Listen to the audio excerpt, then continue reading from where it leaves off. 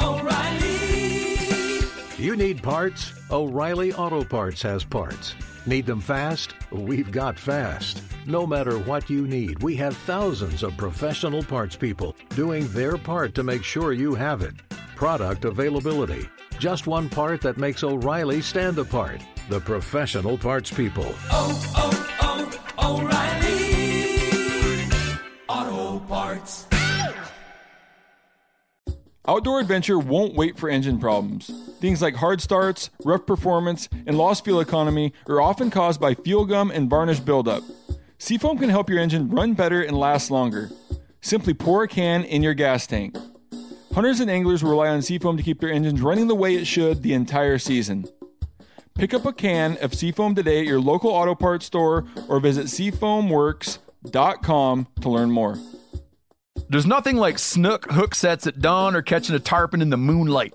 Find your next fishing trip made easy on fishingbooker.com and experience the magic of the Sunshine State or any other destination on your fishing bucket list. Book a blue water adventure in search of sailfish or go snapper fishing with the kids. With over 6,000 captains and trips to choose from, planning your next one just got a whole lot easier. Download the Fishing Booker app on the Google Play or App Store or visit them online at fishingbooker.com to book your trip today.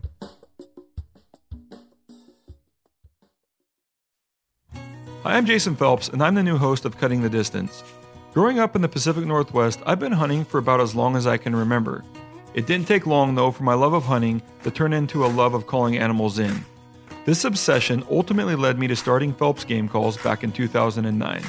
Since then, I've learned damn near everything there is to know about building calls, as well as how to use them effectively in the field. Get them close. That's always been my mantra. In my opinion, there isn't a more exciting way to hunt. So in this podcast, we're going to cover everything about using the calls, everything about the hunting tactics that surround using the calls, as well as times when using calls just isn't the right thing to do. So how do we get there? We get there through questions from you. We get there by leveraging my own personal experience, which is going to include a lot of failures and a lot of success.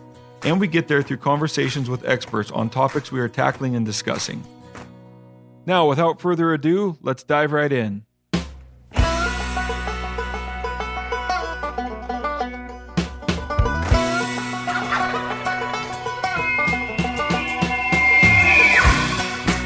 Turkey season is right around the corner, so on this first episode of Cutting the Distance with Jason Phelps, it's all about turkeys.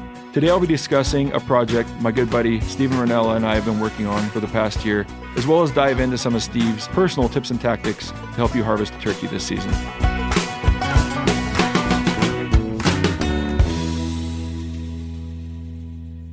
All right, one of the big components of this podcast is going to be your questions, the users, the listeners. Since this is the first episode, we're going to go to Steve for a user-generated question. Okay, I got a question about the questions, though. How do people submit questions? So I'm going to submit stuff all the time. You're going to be be like, this dude again? You know, like on Facebook, how you get like number one top fan or like the top user. You're going to have that at the okay, perfect. Me. That's how I'm going to find. That's how I'm going to find. I'll be like, so we're going to scour all of our social media channels, Instagram, Facebook. We're going to also have an email set up, ctd@phelpsgamecalls.com. If you have any specific questions you want us to try to hit on. And then they can put feedback in there too. Yeah. If you really, you're like, that's so stupid. Yeah, but no, we're wanting just more positive feedback. If you have negative feedback, you can send it to Steve. Yeah, you don't want Jason to get deflated. Yeah. So here's my question. Ready? I'm not emailing. I'm just going to tell you right now. Okay, mic to mic. It's a 3-part, but they're quick. What's the longest you've ever seen a diaphragm call last? How do most people ruin them? And like, how do you take care of them and store them? Okay, number one, I can remember this call. It was a purple piece of tape, had a star on it because that was my number one call, and I babied that call. I think I got 4 or 5 years out of it. Competition calling and everything. No kidding. Yeah, babied it. See, I thought you were going to say like 18 months. No. When I knew it hit and it did everything it was supposed to without me having to try too hard. I put a star on it. I would take it out of the fridge, take it to my contest, use it, take it home, wash it with some cold water, let it dry on the counter, put it back in the fridge. So that one call lasted. So that sort of answers how you take care of them. A little bit, yeah. But there's then hit me with like what's the most besides setting? No, it could be because I've cooked a couple. Yep. Leaving them on your dashboard when it's 95 degrees out. Dashboard is, I mean, because you get the window, basically turning into magnifying glass, hitting your latex. Yep. Even without the glass, I mean, you put that thing in the sun for 2 or 3 days and it's shot. You put it in front of the glass on a 90-degree day and it's done in a day. What about washing machine? You ran it through a washing machine? It just depends. Sometimes it'll just toast them. Sometimes they're perfectly fine. What about a clothes dryer?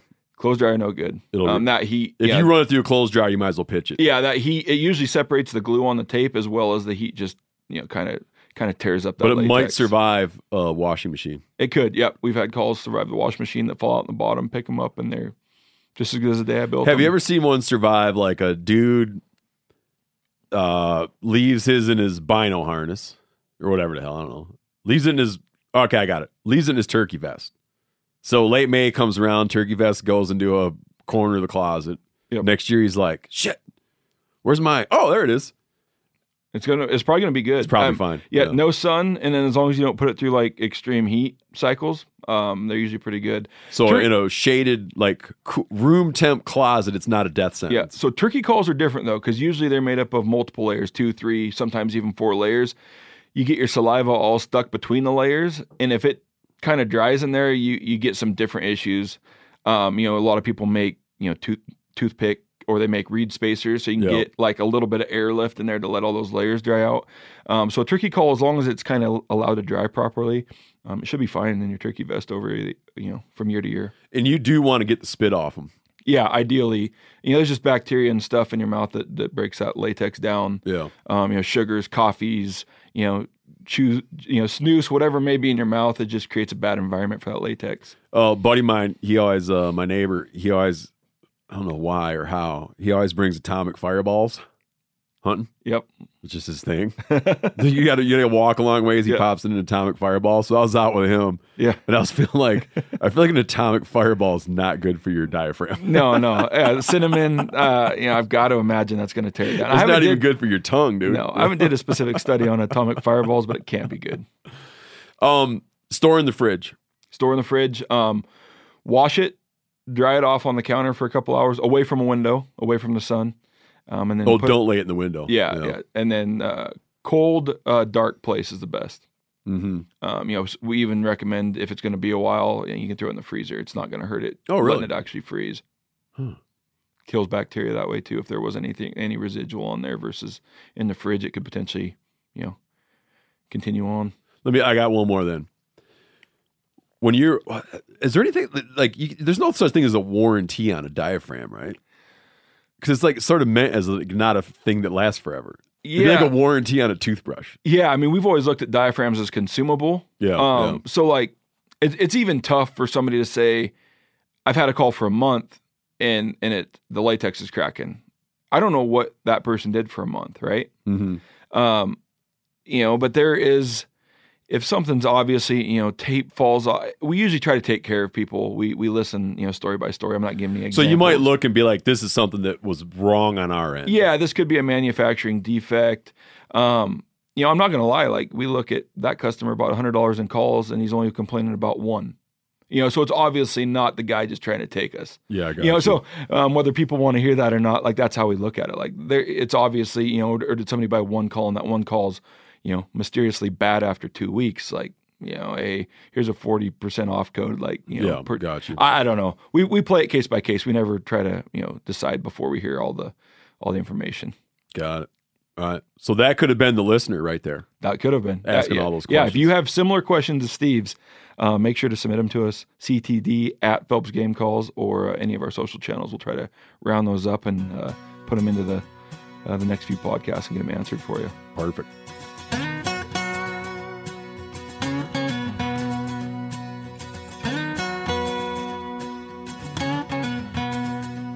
All right, so we've been talking about turkey calls for a long time, ever since we started working together. And your idea was probably like, I'd say 2 or 3 on like my crazy ass ideas I either didn't want to do or didn't think were going to work when you brought this to me. It was this idea that we were going to go somewhere, find a tree that was perfect for making turkey calls out of. we were going to go cut that tree down, not somebody else, not the lumberyard. Nobody's going to source it. Nobody's going to buy it. We were going to cut that tree down. We were going to tell the story of that tree, the property, the process that tree had to go to, or go through in order to become a turkey call, which I think a lot of, your idea, I believe, I'm putting words in your mouth, but was the idea that people don't know the process that a tree goes through to become a turkey call and everything involved, and then tell that story. So you brought me this idea. I didn't like it. But I need to understand. I'll tell you why I liked it, but I need to understand what was the problem with it? It just disrupts my system, right? So my idea as a game call maker was you go to the lumber yard or you log on to some specialty hardwood supplier. You order your 1,000 board feet of lumber and it shows up perfect, ready to be built. Mint condition. You ready to make calls. Whether it's me being lazy, whether whatever it was, like you just added like 14 extra steps. Because if it's a dud tree, it's not your problem. Oh yeah. It would never make it to your. It would never make it to you. Yeah. I mean, so you vetted out like all of that by just.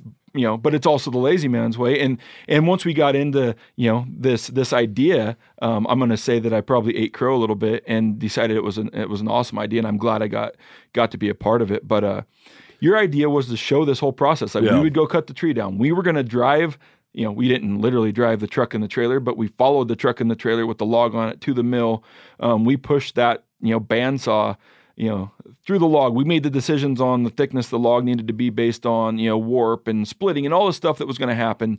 We made the decision on where this was going to go. And so this was your idea that we kind of ended up partnering on and make it happen. And it was, we ended up kind of coining it the Line 1 turkey call. But I just wanted to spend today, today's discussion and just kind of go over everything involved in this project, dive a little bit deeper and kind of see if we can, explain that project a little more to the listeners. Yeah. I want to touch a little bit on why I thought it was cool to do it. My old man was a big woodworker. I'm not, but he was very talented and he was born during the Depression. Now you hear, there's all these places that sell like recycled wood and all this kind of stuff. And it's sort of like a thing. But to me, like the way he was, it just seemed like very frugal. He'd make knife handles with just junk he found laying around. I remember he did a bunch of siding and barn board from barn board he went and got from a barn. I remember they tore this brick building down and he got all the bricks and made me and my brothers chisel all the mortar off them so he could reuse the bricks. So he's just into that kind of stuff. But he built we built a pole barn ourselves on this piece of property that sat across the road from our house. And when we did that, we had to clear a couple oak trees out of the way. And I remember we went through all the hassle of getting those oak trees to get them milled. And then getting all the planks, and we just dried them in the garage. But getting all the planks and putting the stickers in and keeping them from warping them, turning them all the damn time. And then he died. And I eventually got that wood and worked on it myself and just cut it all into strips and laminated it all into these big oak tops. And so my desk in my office is from those trees. Nice. And one of my smaller workbenches in my shop is made from those big pieces. And I just made these big slabs. They look like almost like I'm sure anybody big can picture butcher block. Yeah, it looks like a butcher block or looks like you're looking at a bowling alley, whatever the hell, the lane in a bowling alley. So I kind of appreciated that stuff. And I thought that, like with Turkey Call, it'd just be interesting to see what all goes into it, Because before I did that, I didn't know about drying it and just, I don't know, the whole freaking process, man. It was really instructional. Yeah, we're kind of, as we're recording this podcast, we're kind of coming down the finish line. Everything's in production. We're pretty damn excited about kind of what we're getting out of them. It's a really cool project. And one thing I want to, you got to see kind of the picture of this tree that we picked out. We'll get into this a little bit more, but man, this wood's freaking beautiful. Like compared to what you do get at the lumberyard versus what we got out of this tree. We're pretty excited about just a beautiful call. It's different than just your straight grained walnut that you get from the lumberyard. I'm having a guy's making me a chef's knife. That's why I'm stealing a little piece of that because I'm going to have a chef's knife off it too. Yeah. No, we're getting those scales sent out to you. Yeah. Today, actually, I think. But he wants he wants a piece with a lot of character. Yep, we were searching for some swirl and some edges and some crotches out of it, so we'll get you some good pieces. Yeah, I want the crazy parts. Perfect. So the release of this line 1 kind of was hinged on the Meat Eater X Phelps release of turkey calls last year. We released a full line of calls, did very, very well. So some may ask, and maybe we already answered this, is why would we do this line 1 turkey call? What's a need for a line 1 turkey call out there? And I'm gonna see if you can answer that. Like, why do we need this call? Oh, because I think it'd just be, I don't know, if I had, you buy something, you get like a little thing with some pictures of, whatever, you buy it, you get a catalog, I don't know, from whatever the hell company you like, and there's pictures of like the people making stuff, and you kind of like meet who works there, and you see everything. I just like, why not have, if you could have a call that you could refer to, like a video that showed this walnut tree grown in Kansas. I'll point out, not far from Walnut, Kansas. Yep. And you can kind of like see every aspect of the tree in its context, and then have like drone footage of the tree dropping out of the canopy, and then see the whole thing made. It would be like you like really understood every bit of it. The same way I think that one of the things I've always done with the stuff I make is we show an animal, and then later we show things that came from it to eat. And people love seeing the transformation. So it's not like I would come and say like, I don't have the technical expertise to come and be like, oh, there's something about the harmonics of this wood. Yeah. It's just like, it's a cool thing to look and get a numbered call where there's a finite number of calls that could come from a tree. Get like a video product showing everything about how it was made, and then in the end, you're holding the thing, and it'll be a great hunting tool. You're holding a thing and able to hunt with it, and you have its whole history right down to the location of where the stump is. It's just like it's a fun thing. I think that anything that comes with sort of more awareness and knowledge. I remember my mother-in-law had this floor in a house that was the wood from a sheep shearing shed. Okay. And it had all the lanolin like mixed on you could feel it on the wood, right? I thought that was a cool ass floor. Yeah. Because it's just like there's like something about the it. story that went behind it. It's like it just made it like cool, Yeah, that's acceptable. In my office I have a brick. You'd look at it and think it's any old brick. It happens to be a brick that came from Jim Bridger's General Store when it was dismantled. Anyone else would be like, he's got a red brick on his desk. I'd be like, listen, dude, it's not just any red brick. This is a special brick. That was from Jim Bridger's store, man. Yeah. If I died and didn't tell anybody, no one would know. Yeah, but it just has like a thing about it that gives it substance. I'm gonna So I think these calls have like, I don't know, it's cool, man. I might have to borrow it one day off your desk. My brick? Yeah. Don't build it into something. It's somewhere in this house. So we flew to Kansas shortly after the 4th of July with the intention, at that time, I believe the intention was just to cut a black walnut tree down. Yep. When on the ground, we decided to also take an Osage orange, also known as Bodark, also known as hedge. Bodark. It's Boy-D-Arc. It's like B-O-I-S apostrophe D. Like wood for making bows. Yeah, literally by definition, wood for bows. So we decided, hey, that they got a bunch of hedge here just as well. They've got a great walnut tree. Oh, can we talk about hedge for another second? Sure. These guys, I didn't realize about hedge. Makes a hell of a fence post. Oh yeah, never raw. It's like lasts forever. And it's like a pretty fixed market value. And these guys we were with that own this mill was like, if there's nothing else to do, you can always make some money cutting hedge fence posts. It's kind of like what they're like talking about throughout their lives, like various times when it's like you just can cut it. You can get it from owners because it's otherwise not a high value tree. It's like always in the background and be like, if you need to make a couple bucks, you can always cut Bodark hedge fence posts. You want to know another interesting fact about fence post hedge? Like some of when the Osage or the hedge is used as a fence post for 60, 80, 100 years, and it's able to like basically wick or absorb some of that mud.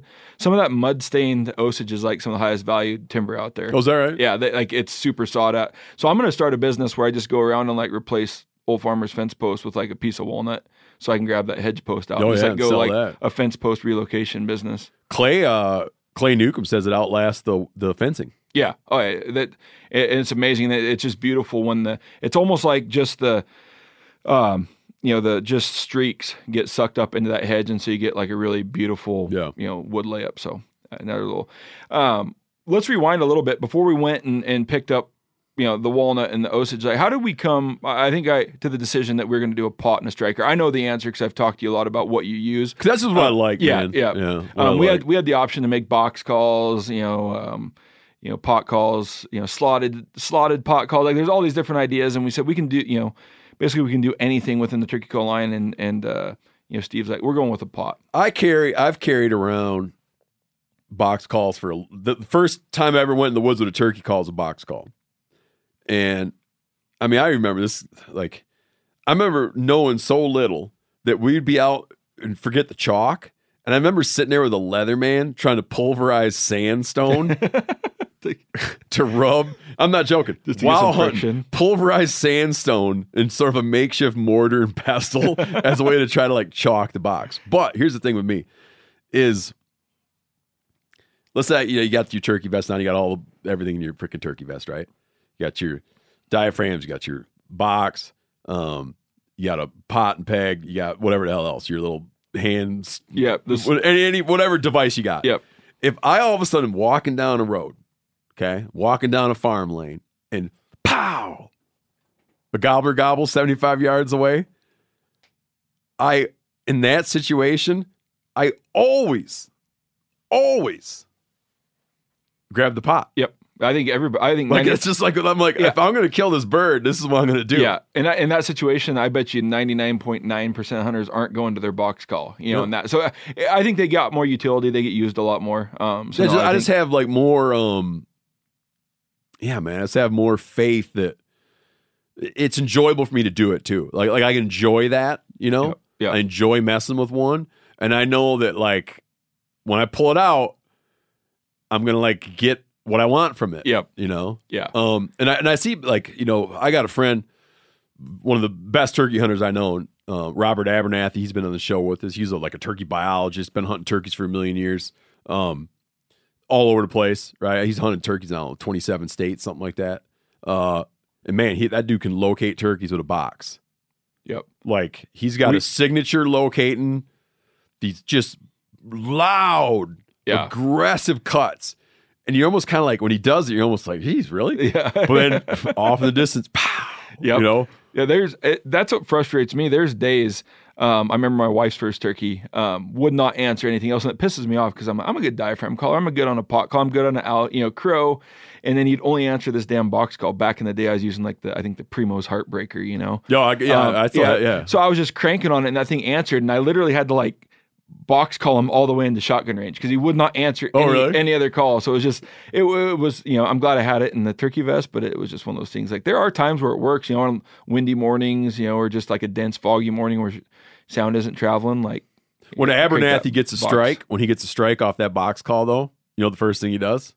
What's that? Puts the box call away. It was a locator. And then he's heading in that direction, man. Yep. He like the box call goes away, it's not coming back out. Yep. And he's like, phew, heading that way.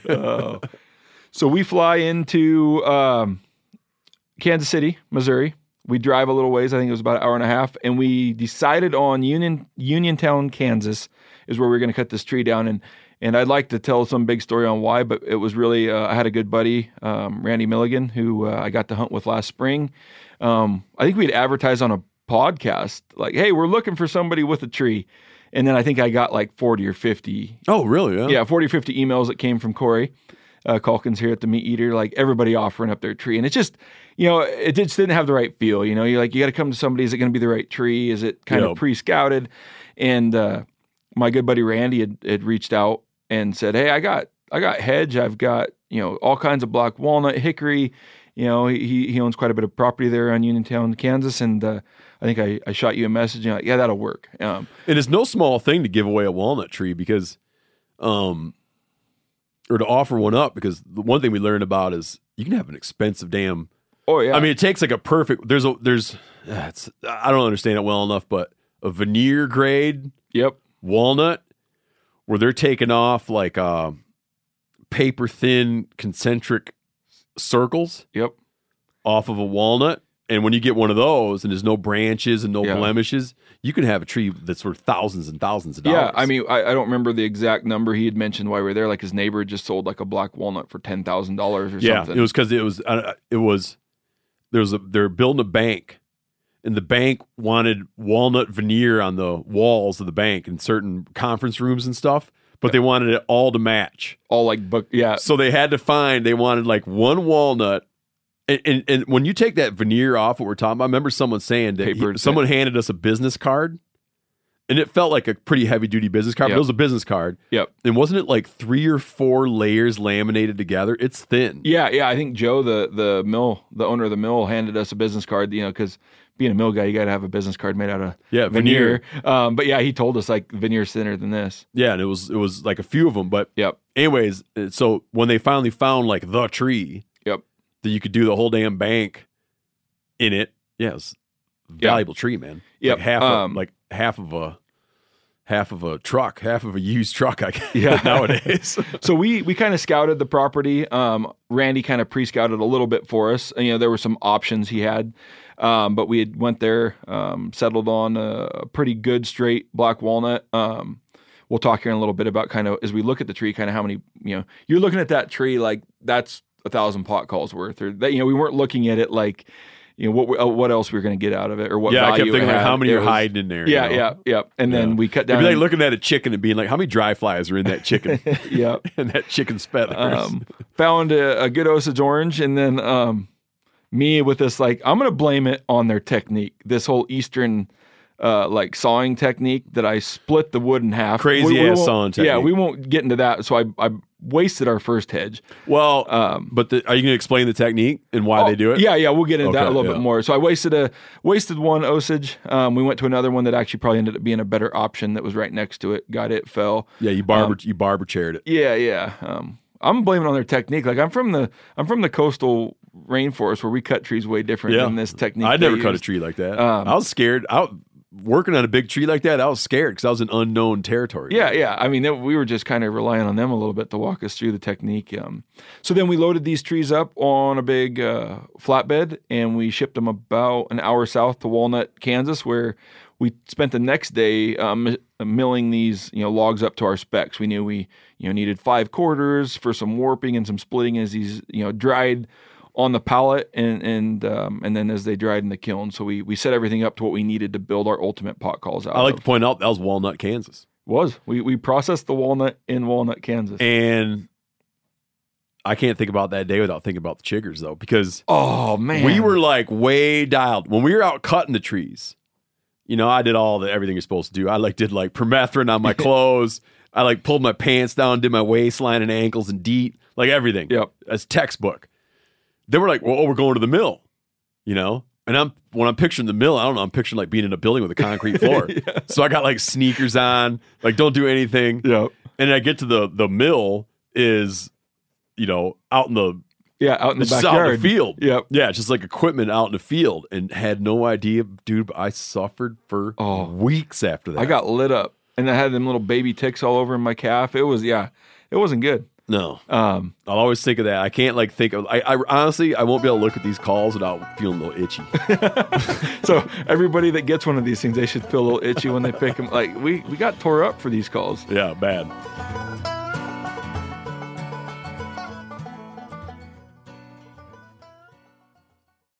O'Reilly Auto Parts are in the business of keeping your car on the road. O'Reilly Auto Parts offer friendly, helpful service and the parts knowledge you need for all your maintenance and repairs. If you're confused about what part you need, like what wipers are going to be the best, what replacement headlights are going to be the best, go into O'Reilly and talk to the people that work there, because they're great and they're super friendly, and they'll get you squared away where you walk out knowing you got the right thing.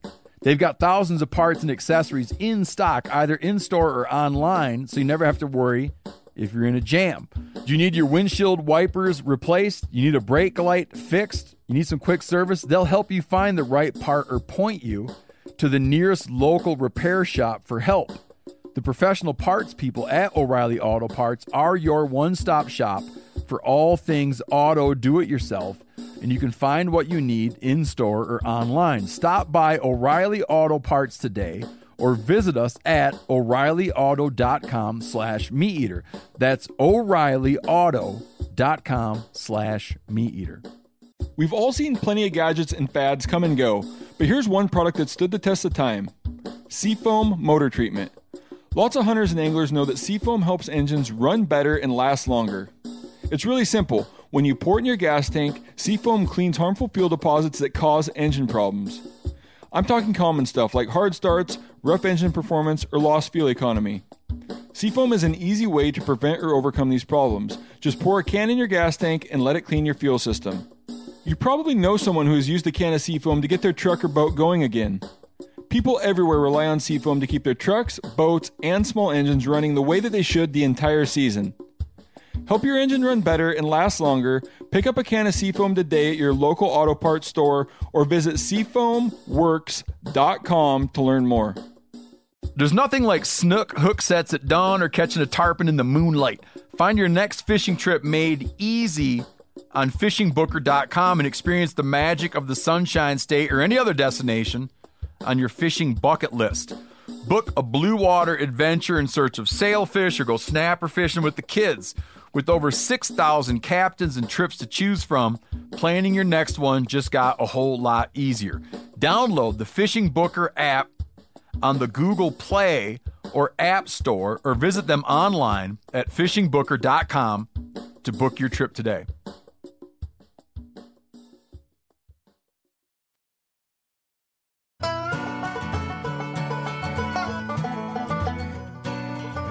So we're out in the woods looking at these trees. I just want to explain a little bit. You know, there are board foot calculations. I know as the call designer, like when I go in to build a call, I need about 0.2 board feet per call. You know, and just to go over the board foot calculation for everybody that doesn't know, we're looking at however many inches thick this board is, by however many inches wide the board is, by how long it is in feet, and then we'll divide it by 12, and you ultimately get like 144 cubic inches makes a board foot.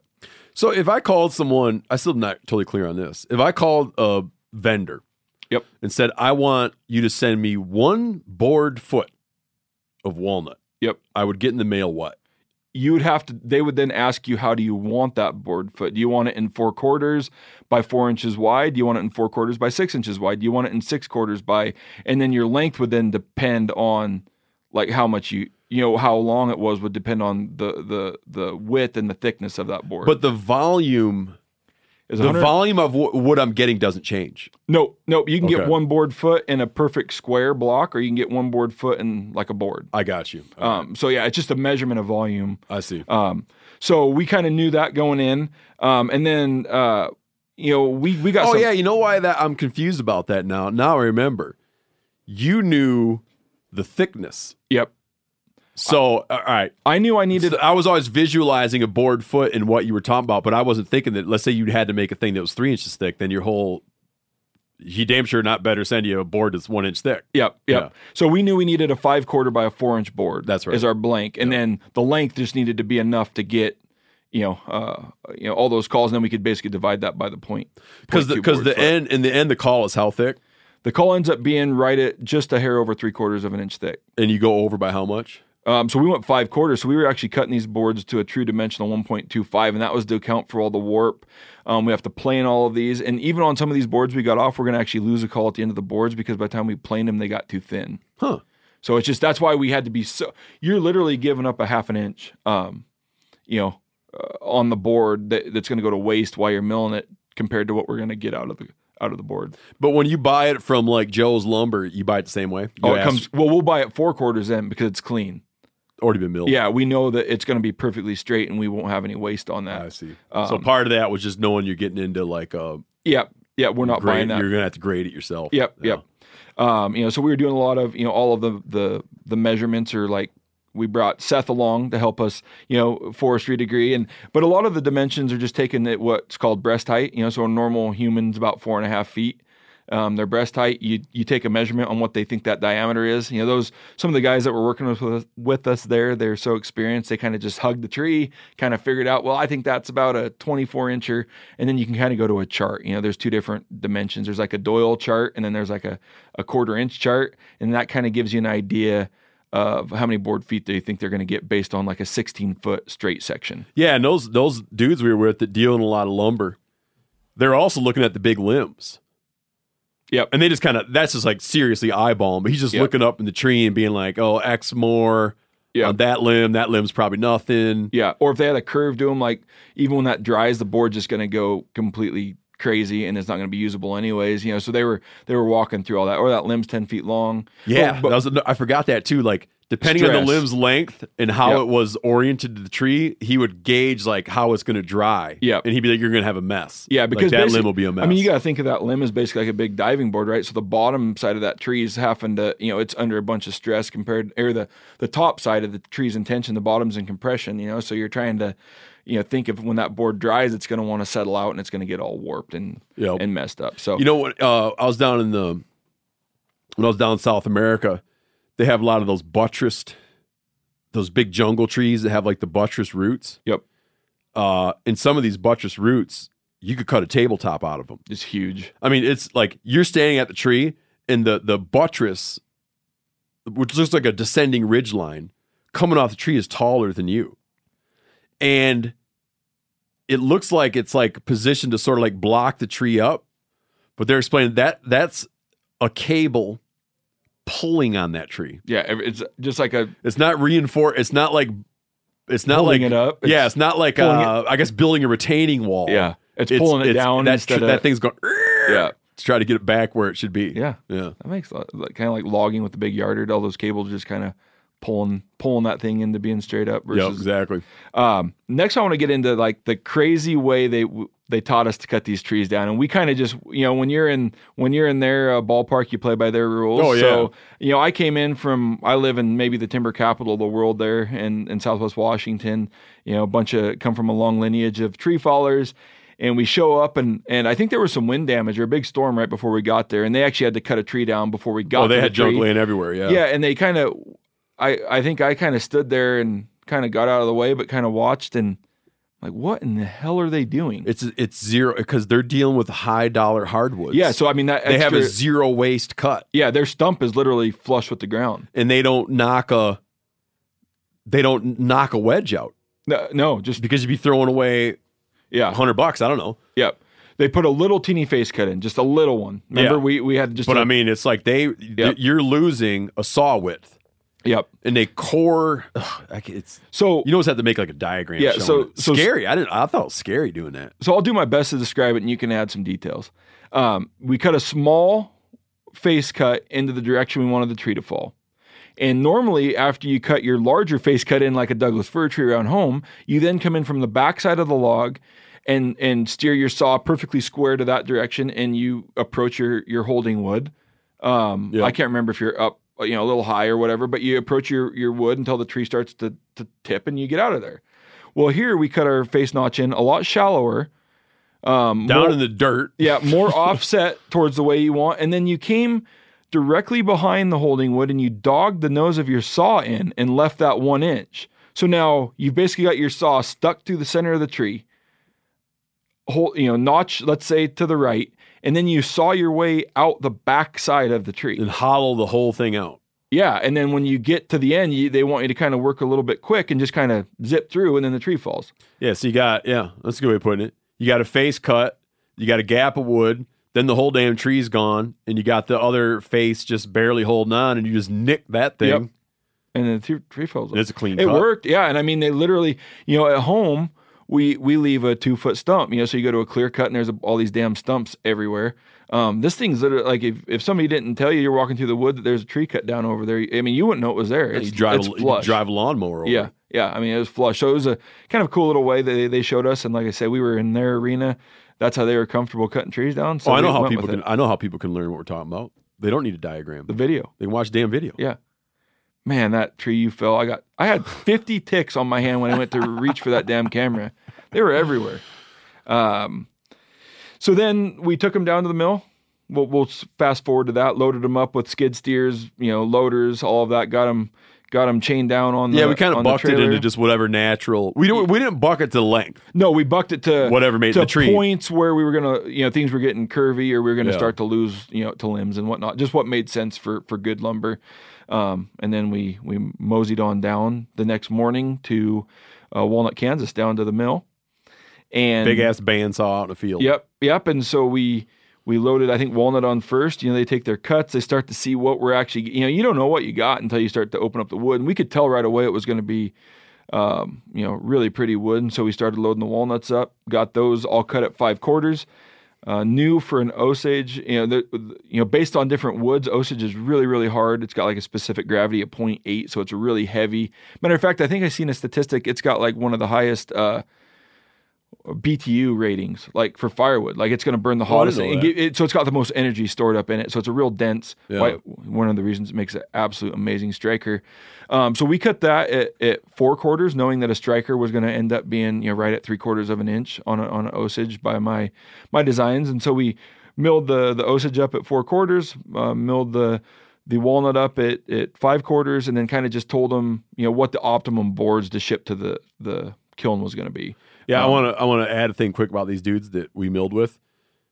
They used to have, there was an old gas well on their property, and the gas well went dry, but it still has natural gas in it.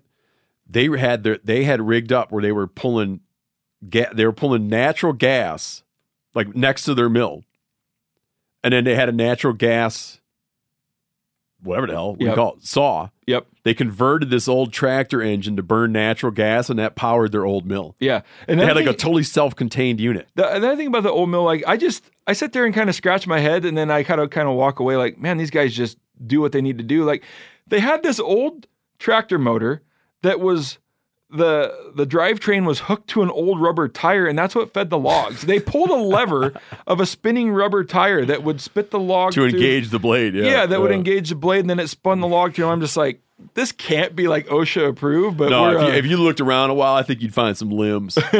You'd be like, oh, there's a thumb bone. Yeah, but I kind of like that. I mean, I don't know if hopefully that comes out in the story, but like this is the way that some of this stuff gets done. Like just real, down to earth people running mills out in their back field. Yeah. That's how you get some of this lumber.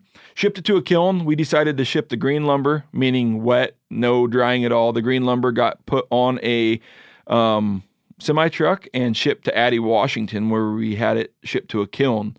The nice thing about a kiln, so if I was to just take those boards that we milled up and say we wax the ends so we can control the way that the board actually dried out. We don't want the board to dry out the ends. We want the board to dry out like on its face of a surface so it doesn't crack. Yep. So you'd wax or paint the ends of the board, let it dry. We usually say that it takes about a year per inch of thickness. So we just don't have that kind of time, right? So we use these kilns to speed up this process to get that's natural. That's ambient. Yeah. So if Okay. I was just to throw it in a shop and put little dunnage, little spacer sticks in between it so air can get all around it, it's going to take a year an inch. We don't have that kind of time. Well, is the kiln a different quality of drying, or is it just you wind up with the same thing? It just you still end quicker? up. I mean, ultimately, our optimum moisture content's around 7 to 8%. So I need you're landing in the same place. Yeah, I need that moisture content so that board is done moving at the time we put a drill bit, a mill, a lathe, anything to it. Any of the process, that board's not going to move or warp on us anymore. Yep. So we're shooting for 8%. Now what the kiln does is you put a bunch of steam vapor in there. So you're actually adding moisture to the situation, but then you can draw that moisture down in like a controlled process. So you don't get all the splitting and warping as much. You can control that a lot more by basically bringing up the moisture to what the board has and then slowly inside of a controlled environment, pull that out. Not to bore everybody with that process. It took us about 6 weeks to get our Osage and walnut down to that 7 and 8%. And then from there, we have to look at these boards that we now have ranging anywhere from 8 to 12 inches and kind of pick out what's going to give us our best boards. If we need 2 4-inch strips, some of it's going to go to waste anyway. So we're kind of evaluating the boards, where are checks, where are soft spots, where are knots, entered into that board. And we kind of just go back and we're kind of doing our best to kind of grade the lumber or kind of cherry pick what we want out of it. So where you're at now, how many do you think we're hiding in that tree? So we think, and I'm going to give some of our tips away or tricks, but we're completely transparent on this process. We think we can get about 1,450 Oh, really? pots. We're going to say we're shooting So we're for doing better than our we're doing way better than our goal of that Yep. we wanted a tree with 1,000 in it. Yep. So I think we're going to be around 1,400, and that's to give us 50 extras. And because along the process, if you have a tool catch, a pot, it blows up. Well, you're like, well, all right, number 1,342 is missing. We got to replace it. And so you got to kind of shoot for a number lower than what you have. And then my knife handle. That We takes a keep cut. getting these damn requests for knife handles and stuff that are cut. No, that's going to be an extra. That's just basically going to be scrap. So we're shooting for 1,400, and what that's going to end up giving us, and we haven't talked about it a lot, we've decided on a pure crystal surface, so not glass. We went pure crystal over a Pennsylvania slate tone board inside of the walnut pot, and then we're going to have a one-piece custom Osage orange striker. One piece. One piece. Oh. We ended up being able to make that happen after a lot of I'm like, come on, pressure's on, guys. Like, you need to just like. So there's times where I'm not gonna lie, super inefficient to like literally run. We take a 1x1, 1 inch by 1 inch piece of Osage, run it through a doweling machine, so it basically spits out a broom handle. But normally you want to get like 3 to 4 foot broom handles. We're getting 16-inch broom handles, Oh, but that's really? just to get one more striker out of the board. But do you think you're going to be able to match it in strikers? Yeah, that's where we. Like you'll get the Like, number. The concern with the lower number was if we were to if this was mass production and like efficiency and time was involved, we wouldn't have got that many. But since we said, all right, let's throw the efficiency away and just go hunt for every single striker and every piece of Osage we have, they were able to go like pull these 1s and 2s out of boards where we would normally scrap and just say it's worth burning. Yep. So- Now, when you watch the video, you'll see the Osage too. Yep. You'll see where it came from. So we've got that all packed. I mean, just everything we're doing on this is like Steve said earlier, just create an experience to go along with that pot call. And I think when everybody kind of sees the end product, they're going to agree. Like there isn't a pot call with this much thought put into anything as far as even the dang packaging that we decided to come up with. Just everything from top to bottom on this is we didn't spare any expenses in the process. Tried to make just a real one-off. The art on the call is going to be kind of one-off. Nobody else did this again, so I'm really excited. No, that's beautiful, man. Yeah, it turned out great. I mean, the whole thing's beautiful. And tell people when they're going to be done. These line one calls should be available right now at themeateater.com. The term line one, there's a line of cattle that they've been researching for a long time. It's called like the line one Hereford. Yep. And I always like that. And I always made me wonder about the line two Hereford. Yeah, I mean, I don't know where he is. But so when we're thinking about, I was like, no, it's the first one. It's the line one. Yeah, no, I love the name. When you kind of, I think we were in Kansas when you brought that up. I'm like, I don't have any objections to that name. And for a while there, we had kind of coined it Tree to Turkey. Since our intention at the end of this is for me and you to hopefully go back there one of these years, whenever our schedules line up, and kill a turkey from the on stump. that property. And the funny story, you don't like this part, but I think I'm going to do it from the stump. You're going to sit on that stump? I'm going to sit on that stump. So, a funny story. I hunted with Randy this year. I literally killed my turkey within no more than a quarter mile from where the walnut and Osage was cut down. Yeah. So turkeys cool have definitely walked under that tree. Yeah. 100%. It's a good piece of property. Yeah. Randy does a good job there. Has got a lot of turkeys.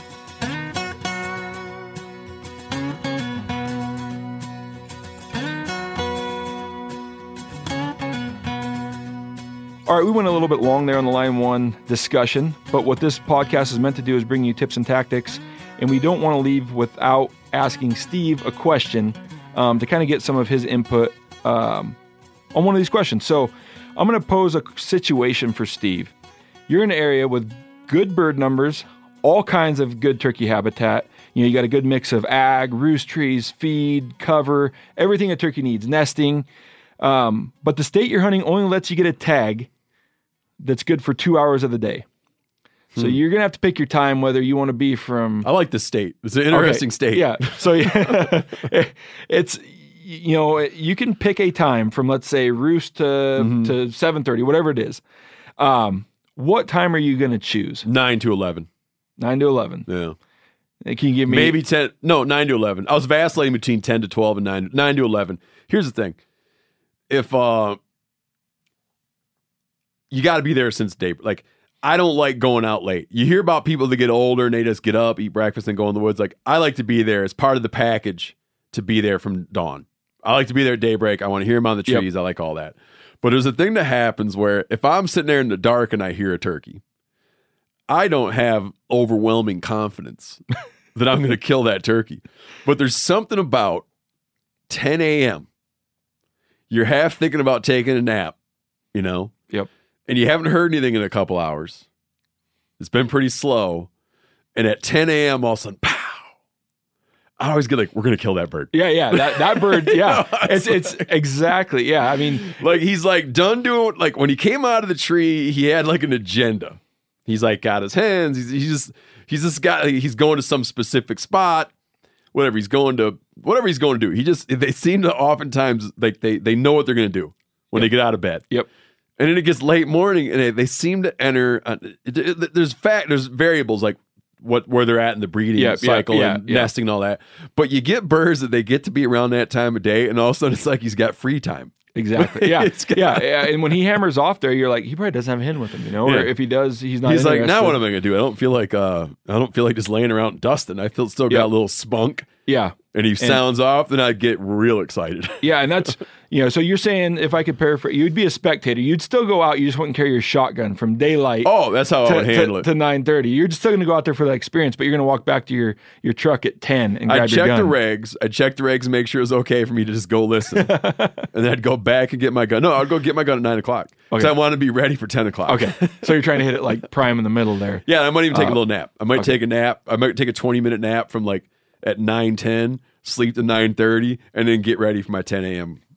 gobble. Gotcha. Because this question stemmed from, me being a young turkey hunter, high school. I would jump in my car, bomb over to Eastern Washington where we had all the turkeys and go. And, we were up 2 hours before daylight, hiking in. We want to sit under the tree. We'd watch those birds for, a day or two, do this, and you'd go set up thinking and you'd never kill them off the damn roost. I don't know if it's because I accidentally made a noise, screwed them up, but no matter what, I can pattern turkeys for 20 days in a row, do the same thing, and I sit under that tree on the 21st day, and they will not do what I need them to do to kill them. I don't know what it is. I don't know if they've got like a sense, or maybe it's because I can't keep my damn call to myself while they got a tracking device on you. But the old timers there used to say, we'll let you young bucks get up and get the turkeys all ready for us. We're going to sleep in. We're going to eat a good breakfast. When you guys are now taking your nap or coming in to eat breakfast or lunch, we're going to go out and kill the turkeys. We're going to come out and kill all your turkeys. Yeah. And well, the real old timers would go out at night and crawl in under the tree. So yeah, it's curious. I think I'm with you, especially as it gets, later April, early May, at least where I hunt. That midday is just kind of, that like you said, that's the bird that when it gobbles, you're like, we got this one. Yeah. No, I like it. So, Steve, why we've got you here before we close, if you had any tip or tactic that you can give to a new turkey hunter to maybe help them find some success, like what's the most important thing as a new turkey hunter that you'd share, you'd care to share with them? Yeah, man. It's so hard because what I want to say, like everything has exceptions. Yep. What I want to say is developing the ability, until you start learning turkey behavior, develop the ability to control your impulses. Like you're going to make more as a beginning turkey hunter, you're going to make more mistakes of moving too soon and being too aggressive. Early on, you're going to move too soon and be too aggressive and bump too many turkeys. Yep. Later, when you start learning a lot more, you'll learn like just how aggressive you can be, but things might not happen as quick as you want them to happen. And if you got a bird and you're calling to it and working it and he leaves, learning when it's like, man, I would go in that direction, but I can tell by how loud the leaves are, by how open the country is, there's just no way. Yeah, I'm going to get up and he's going to see me. Yep. So early on, be like, I don't know, admit to yourself, I don't know a ton about birds yet. Every part of me wants to get up, but I also know that I'm probably going to blow it.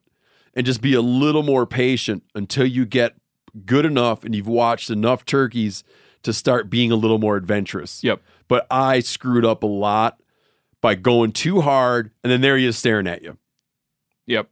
Yeah, so cautious, patience, a little more as a beginner until you kind of learn, what you can get away with and what you can't. Yeah, and that's exactly right. Like learning what you can get away with. Yep. Learning like I shouldn't, but in this, like, you'll wind up saying this to yourself. I shouldn't do this, but I know that right now it's okay. Yep. You know? And one thing, I mean, what you're saying is in order to learn that, though, you're going to bump birds. I mean, even with being cautious, I think Steve's telling you to be a little bit extra cautious. Like err on the side of not moving. But then to ultimately learn what you can and can't get away with, you're going to have to bump birds somewhere down the line. But to start with, just, like you say, be a little more reserved. I really appreciate having you here, Steve. So what we're going to say is go check out themeateater.com somewhere on or around the 24th. Yep. Line 1 turkey call, a really cool experience.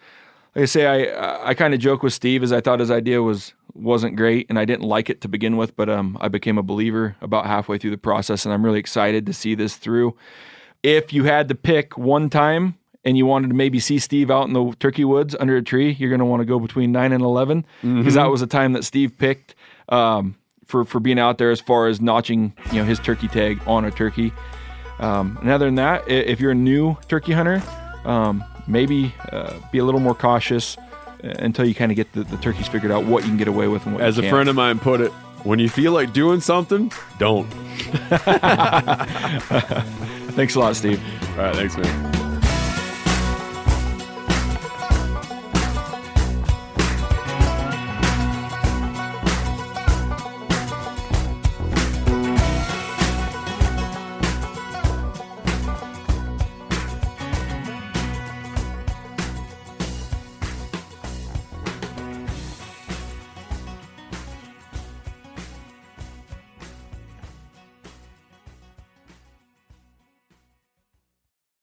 Outdoor adventure won't wait for engine problems. Things like hard starts, rough performance, and lost fuel economy are often caused by fuel gum and varnish buildup. Seafoam can help your engine run better and last longer. Simply pour a can in your gas tank. Hunters and anglers rely on Seafoam to keep their engines running the way it should the entire season. Pick up a can of Seafoam today at your local auto parts store or visit seafoamworks.com to learn more. Hey, everybody knows Weber grills. I've been using Weber grills my whole life, and check it out. They got a pellet grill, the Weber Searwood pellet grill. Now, with a pellet grill, you can smoke, roast, and sear on the same grill. You can go from low and slow, on smoke boost mode, or crank this thing all the way to a heat sear at 600 degrees. It's got a full great sear zone, so you can put more food on the flame. Get fired up for your new Weber Searwood pellet grill.